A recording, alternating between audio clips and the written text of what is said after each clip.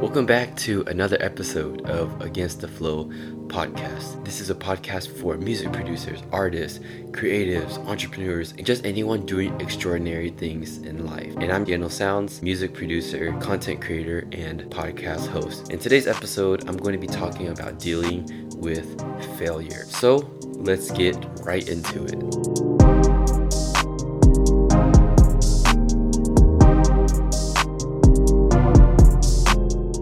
Alright, so we are live with episode 23 of Against the Flow podcast. And today I'm going to be talking about dealing with failure. Dealing with failure isn't something that we're taught growing up in schools. The way we were taught failure is this horrible thing or this horrible concept that wasn't allowed. We were told things like failure isn't an option. And that taught us to be scared of failure. That's why in school, we're so afraid of failing a quiz or failing a test. But in hindsight, when you failed a quiz or a test, most of the time, if you cared about school, then you would try harder the next quiz or the next test that comes around. So we were taught the fear of failure, all the bad things that comes with failure. If you get an F in a class, that's a fail, so you might have to stay back a grade, or it might bring your GPA down. If you failed a quiz, it might bring you down a whole letter grade or whatever.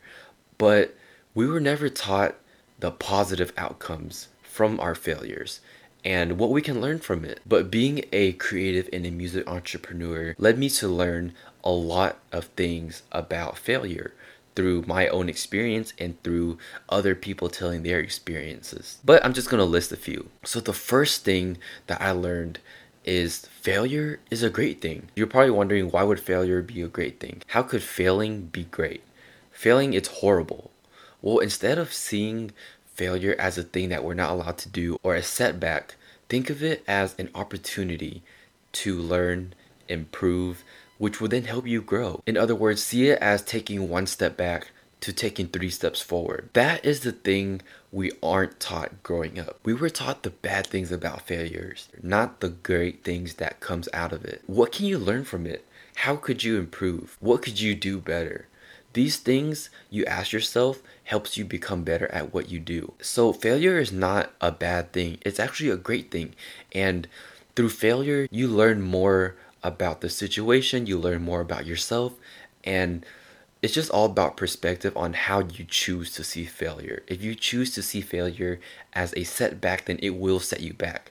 But if you see failure as taking 1 step back but 3 steps forward, then that's how you'll perceive it, and that's how it's going to help you improve. So failure is a great thing. It brings us opportunity for growth and improvement. The second thing I learned about failure is that everybody fails. Whether they're the richest person in the world or not, everybody fails. Nobody is perfect. Everyone has failed at something. The most successful people that you know today has failed more times than you can count. I've seen plenty of interviews of my idols in the music industry talking about how many times they failed before they actually got their big break. And not that anyone is counting, but it shows that even your heroes, the ones that you look up to, has failed over and over and over again. Which kind of leads me to my next point. Nobody is counting your failures but yourself. This is one of the most important things I learned being a creative and a music entrepreneur, because I felt like when I failed at something, whether it be posting a video on YouTube or content on Instagram or posting my music and it's not doing as well as I thought, I felt like everybody was watching me and counting how many views I had or counting the amount of likes and followers I had on my post and seeing it not perform well. But then I realized that nobody really cares. On social media, they just scroll. I mean, of course, there are certain aspects where a lot of followers mean something or a lot of likes mean something, because you kind of measure your fan base or your engagement through that. But that shouldn't be the center of attention. That shouldn't be a priority. But I began to realize that nobody really cares. And when I realized this, it was actually really liberating. It gave me the power to do what I want. And by that, I mean, it gave me confidence in just creating any type of content I want. I could post anything on YouTube, Instagram, Facebook, Twitter, and just release any kind of music that I liked. That's because when nobody cares or no one's counting your failures, with the likes and the followers that I mentioned, nobody's really counting it but you. Sure, when someone lands on your page, they might see you have 1,000 or 5,000 followers, and the next thing they do is probably just see what you're posting and move on. It's not that important to them because in the grand scheme of things, they have their own life to deal with as well. I'm pretty sure they care about how many followers they have more than they care about how many followers you have. So to put into perspective of everything I discussed, failure is not such a bad thing after all. And these are some of the important things I've learned about failure as I get older that weren't taught to me. This is stuff that I learned through personal experience and just sitting down with my thoughts and kind of sorting them out, thinking, what did I do when I posted this video? What did I do when I posted this picture? How could I have done better? And over time, I began to realize that it's actually a tool that helps me grow and it helps me become a better person and a better producer in what I do. One of the things that I went through personally is when I was starting out producing music, my tracks and my beats were horrible. The mix was off. I didn't know what EQ was. I didn't know what a sample was. I didn't know any of these things. I just knew that I drew like a 2-bar loop and just drew in some melodies that don't even sound great. They sounded very amateur. Anybody that listened to it would know how bad it really was. And at the time, I felt like I was a failure because I would listen to all of this great music on Spotify, on Apple Music, or iTunes, or on the radio, and it sounded so simple. And I always questioned myself, why can't I make something like that?